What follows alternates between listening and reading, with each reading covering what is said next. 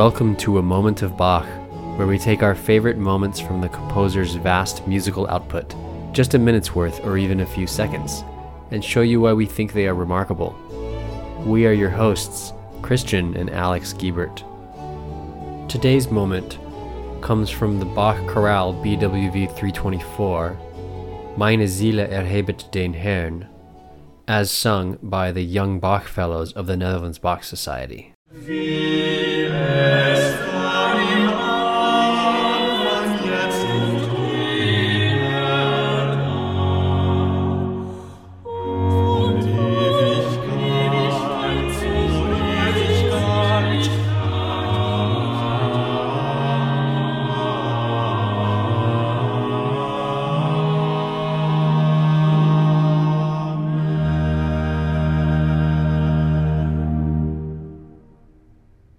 So sometimes the story behind what we pick for a moment of Bach is something very personal, something that we, Christian, you or I, have sung before or performed before or have a meaningful relationship to a certain piece of music.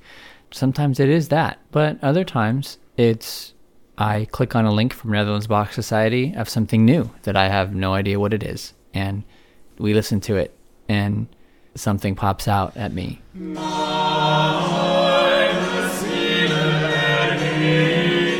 And then we dig deeper and we figure out why that thing popped out at me and was so interesting.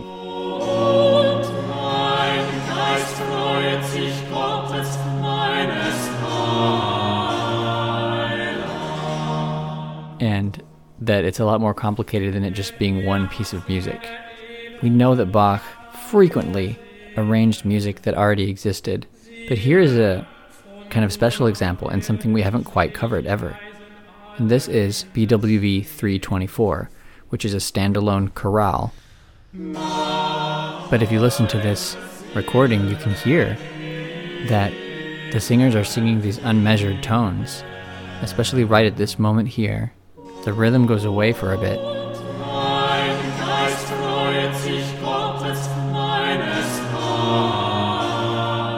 and then returns. So context is always important. What's happening here is they are singing, at least the soprano part is, a common psalm tone of the day.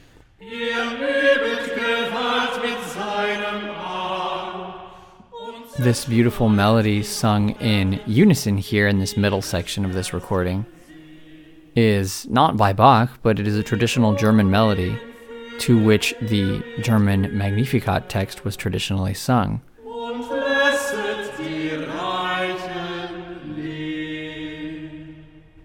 So that is the part of the Bible where Mary's soul magnifies the Lord. She sings, "My soul doth magnify the Lord, my spirit hath rejoiced in God my Savior."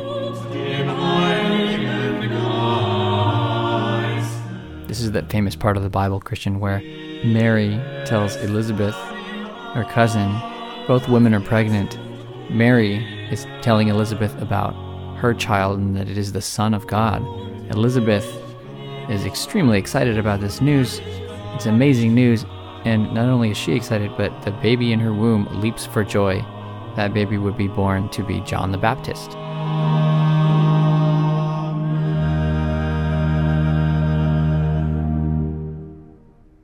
This psalm tone would have been known to the Leipzig church, where Bach worked for most of his life, Thomas Church, Thomaskirche. And this text would have been sung at Vespers services, not just during the time of year that celebrates this biblical story, which actually happens to take place in July. The different verses of this German Magnificat were translated by Luther, and that's what we have here today. So what we hear these young Bach fellows sing is not just by Bach, but it is a harmonization by Bach of a tune that you're hearing in the soprano voice, which is a traditional psalm tone that the church would have absolutely known just as well as some of their well-known hymns.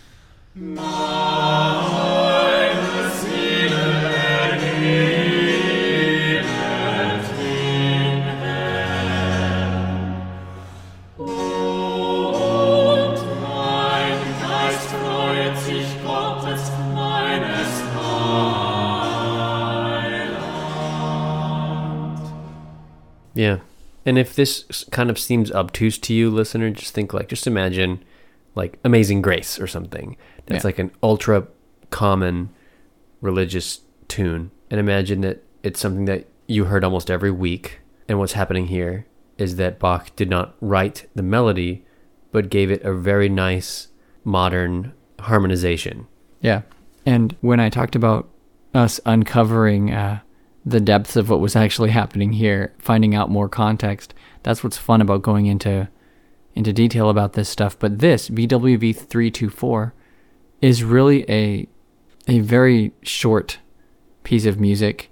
And what you hear, the first two phrases that you hear this choir sing, that's it. That's all that's written down. And it wasn't even text on there. It was just the notes written down by Bach, or even just compiled.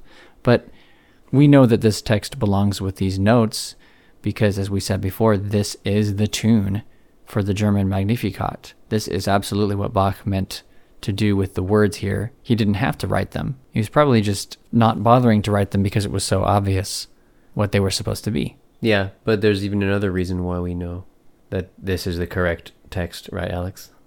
What's that? Because of the cantata. Oh, right. So that's where I'm going with this. Is eventually is Christian and I.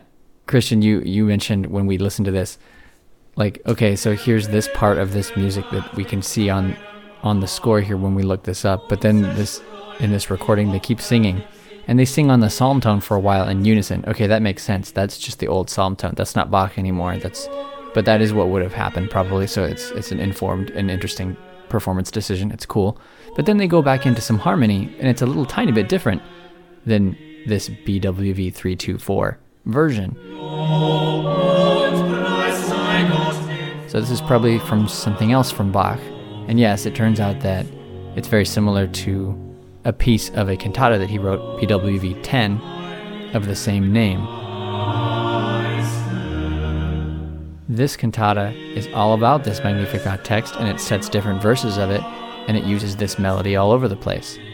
It is like if you like this, see this, right? If you like this short chorale, see that cantata. And we will link it in the description also, but really that's where the meat of everything is. That feels like a big 20-minute long full cantata, like real Bach experience, This feels like a quick little appetizer compared to that. But what really got me about this chorale, and what really set us in motion, Christian, you and I, to figure out like where this all comes from the bigger cantata and other things, is that ending. Let's just hear that ending.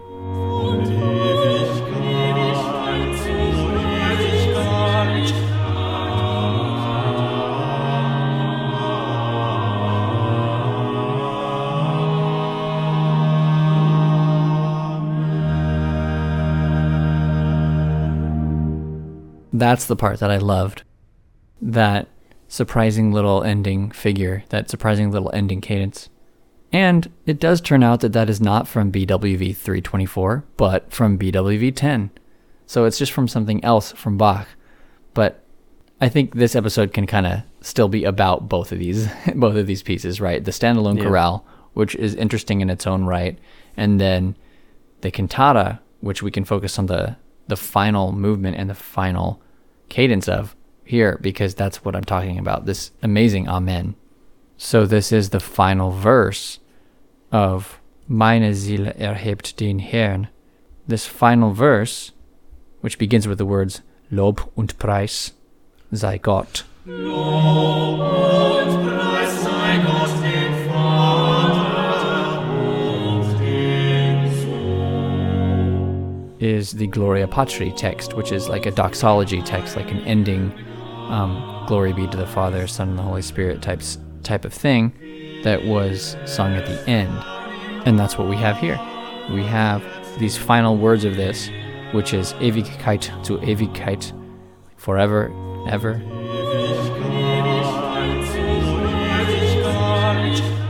And then Amen, which is Amen, right?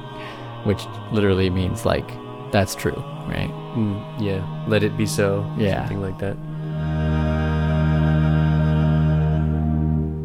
So what's happening here, to do the sort of the librarian digging here, is that you stumbled upon BWV 324, and the Bach catalog numbers in this area are like miscellaneous chorales. Right. Like you called it Christian and orphan chorale.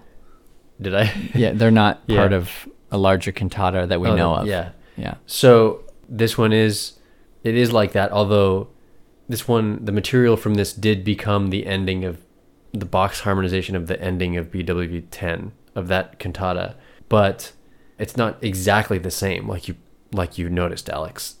The notes, this is 2 phrases long of music. It's funny that something that could basically be stuck in as a bookmark has its own BWV number. Right. And then yet the fully fleshed out hundreds of pages worth of score and parts cantata for BWV 10 could be like half a concert worth of music. And that is kind of what this becomes, because this is like this is also the ultra practical version. To perform a cantata like Cantata 10, you would need to hire all this professional forces, but this thing you could put together really quickly for like one Sunday. And this was probably used over and over again, like you said, Alex, for the Vespers services. Mm-hmm. And pretty simple choral parts. He knew how to write that stuff too, just as well. Yeah, and they would sing a simple setting by Schein, who was a German Baroque composer from before Bach's generation. So they knew this. They already knew other harmonizations of this. They were very used to this. Yeah, and this whole thing of reciting the psalms or the canticles or parts of scripture was very common. And the whole thing about poetic music being used like in Bach's cantatas and passions, that's a little bit more specialized. The more day-to-day thing would be to just open up your songbook to like a psalm tone, which is basically a formula for you to sing passages from the Bible on notes, just so that things can be sung instead of spoken. Right, and that's what you might think of, listener, when you think of chant. I mean, there is Gregorian chant, there is plain chant, but what you might be thinking of when you think of church chant is what is done with psalm tones in many different church traditions, where you sing a song, or you sing something like, "Sing to the Lord a new song, all the earth," or whatever, right? Like you just fit however many syllables of text you need to fit into this thing while kind of doing it in a speaking rhythm, ending on a cadence like this, or whatever, right? That's what I'm talking about, and that's what this is. And that doesn't have really rhythm, not rhythm that you notate in a normal way. And that's why when we were listening to this, that's what stuck out to me the most. And at first, that was going to be my moment that I was going to pick. And then I realized that's actually, even though I love that, that's actually not the most remarkable thing about this. It comes down to that Amen, which, as we said, is part of BWV 10 also, the final movement. It comes down to what Bach does in the Amen. And there are lots of stunning moments in BWV 10. But to focus on this ending, I think is the right move here. So leading up to this ending, we're listening for the words Ewigkeit, forever, right? And then we're starting to hear the voices also sing a syllable ah, because they're coming into the word amen, but you hear a long note, so you're just hearing ah for a while, and then they all land on amen at the end.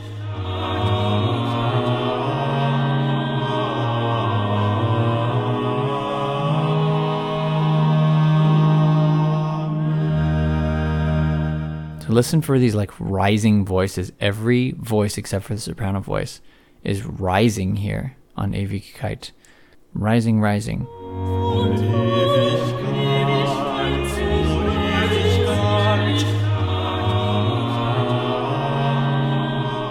And now they are moving around and kind of jostling for position in the middle voices. And then they land, almost resolved. And now, finally resolved. 4 episodes now. We talked about this 4 episodes ago now, in the episode about Nun kommt der Heiden Heiland, the organ chorale prelude.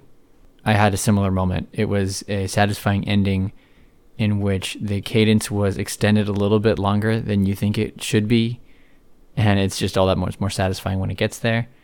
And Christian, you and I really latched onto this one chord near the end that is really great, and we were listening just to the sonority of this, and I'm talking about the second to last chord here, so right before we hit the final chord.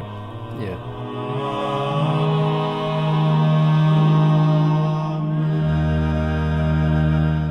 The continuo player, she's playing organ on this.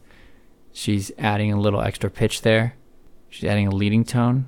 She gives it an extra little flavor. It's so nice. Yeah, it's one more tone than what is written in the choral parts. But also just typical Bach, making things more interesting than he had to. I mean, just listening to these parts rising. First, we're listening to the bass rising here. We're starting a few measures from the end, and we're listening to these notes, and in the bass they just rise up in groups of 5. They just rise up, up, up.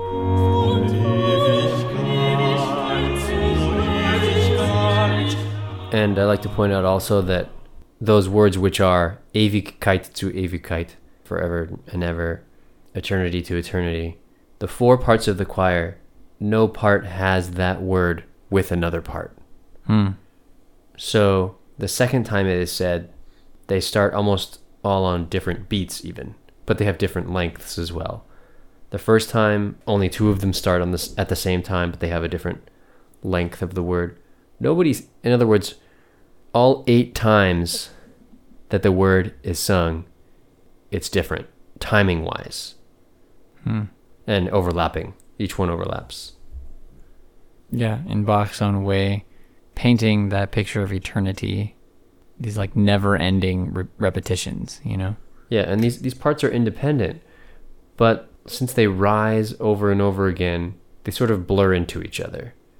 And there's something beautiful that goes all the way back to a point that you made in the first episode of the podcast, Alex, about the almost ocean wave-like nature of counterpoint, of Bach counterpoint, which is that when like 4 parts have such well-composed, smooth counterpoint like this, they are linear, but they can also be written to converge and diverge.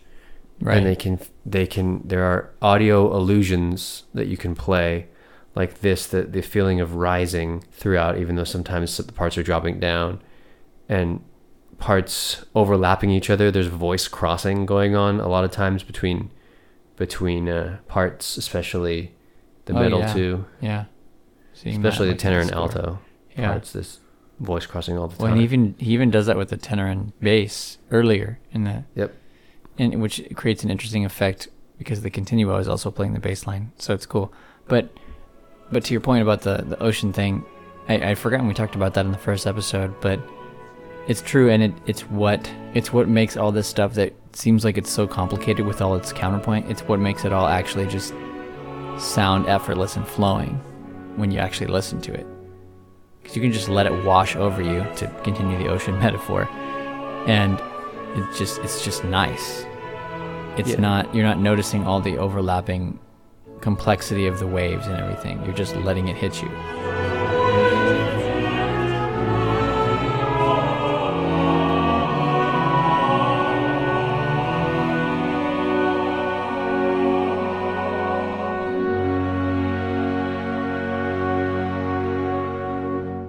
The thing I love about Bach and music of this time period is that it is complex, but it is not about being complex. Because if the intention was to show how complicated it was, then most people wouldn't like it. Mm-hmm. And many, many people love Bach and do not claim to have any understanding of the musical workings inside it. And that's fine, because it has a profound effect on us subconsciously, and it has a innate flow to it that goes beyond any musical terminology that we need to unpack. It just flows. It does, but if you want to try to understand why it flows, there's no better way than studying each of these vocal lines separately as you watch the score and try to play along on a piano or something like that. Although that's tough when the pitches don't match the score that you have. But studying the score is huge for this. And then you can really see what Bach's doing with these layers and with the way he's putting these things together. It's like kind of getting inside the artist's mind a little bit here. One reason I love this BWV 324 production with the young Bach fellows is just the nicely personal touch of it. I mean, it's just a small little group of musicians here singing, and singing in an ancient style. Christian, you mentioned this when we were talking about this right before we started recording. I think what's really charming about this is the ancient quality of it. Mm-hmm. It's those psalm tones. It's that old tune. It's in the Aeolian mode, which just doesn't quite sound like Baroque classical. It's an old mode. It's an old church mode. So it's got a different generational flair to it. It does sound more ancient. It sounds a little bit like 17th century German or general European church music. It sounds older. And there's some just beautiful music from that 150 years that came before Bach. And often Bach was such a person of his time that his music is more modern in his day, especially as he got older and started to incorporate more of the Italian style in his music. So stuff like this is nice and refreshing because it just sounds classic, yeah. And now here is that ending of the chorale.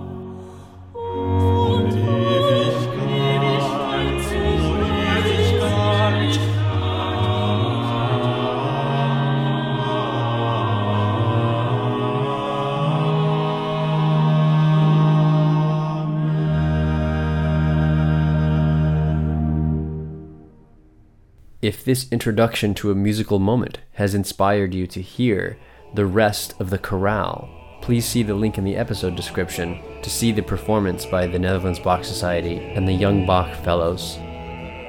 Do you want to hear our new episodes as they are released? Find us on your podcast app and hit subscribe. Okay, Christian, who do we have joining us next week? Yes, we have a guest episode next week. We're really excited to bring onto the podcast as our first guest of this second season, the composer Kian Ravai. He has a very intense personal journey with the music of J.S. Bach, and it's something that he'll share with us in the episode. It's really something to look forward to, I think, Alex. Yeah, really looking forward to that. Until next time, enjoy those moments.